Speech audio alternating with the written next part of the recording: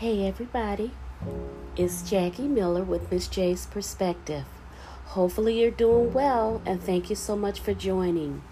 Today I just want to talk about something that's really simple, or many would consider it something that's simple, but for some people it's not so simple.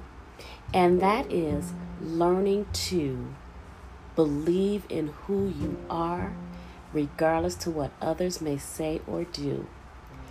For years, I feared what people thought about me, what they would say about me, and the things that I would desire to do but wouldn't because I feared also being criticized.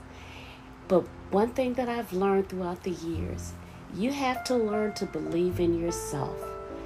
For those of you out there that you are so concerned with what others think, I am a firm believer in people will talk, whether you do something good or bad. So, since they're going to talk, you may as well give them something to talk about and do you. Be the best version of you that you can be. I have been going through some difficult times, but whenever I go through challenging times, I always tell myself, this too shall pass. For years, I'm 57 years old now, and I can remember back as far as when I was like 11 or 12 years old.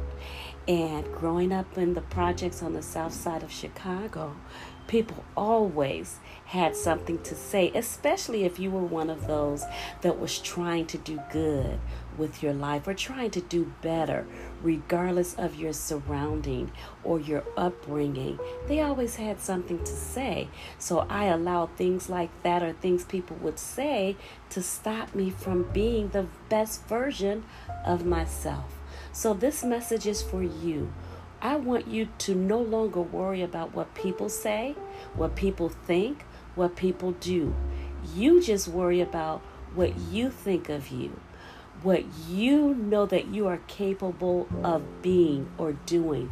Because I'm sure you have many gifts, many talents that you sit on because you fear what others will say or think about what you do.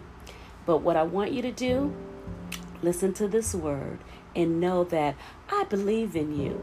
I had to tell myself that. And it took me a long time to learn that you got to encourage yourself. You're constantly encouraging other people. It's time that you encourage yourself. Pour back into yourself some of that you give out.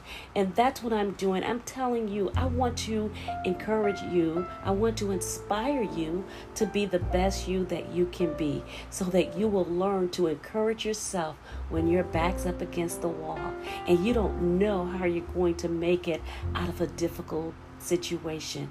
You can, because you are going to encourage yourself. So this is just a word from Mrs. J's Perspective, and I'm so glad that you decided to join me. So I'll talk to you later, and bye-bye for now.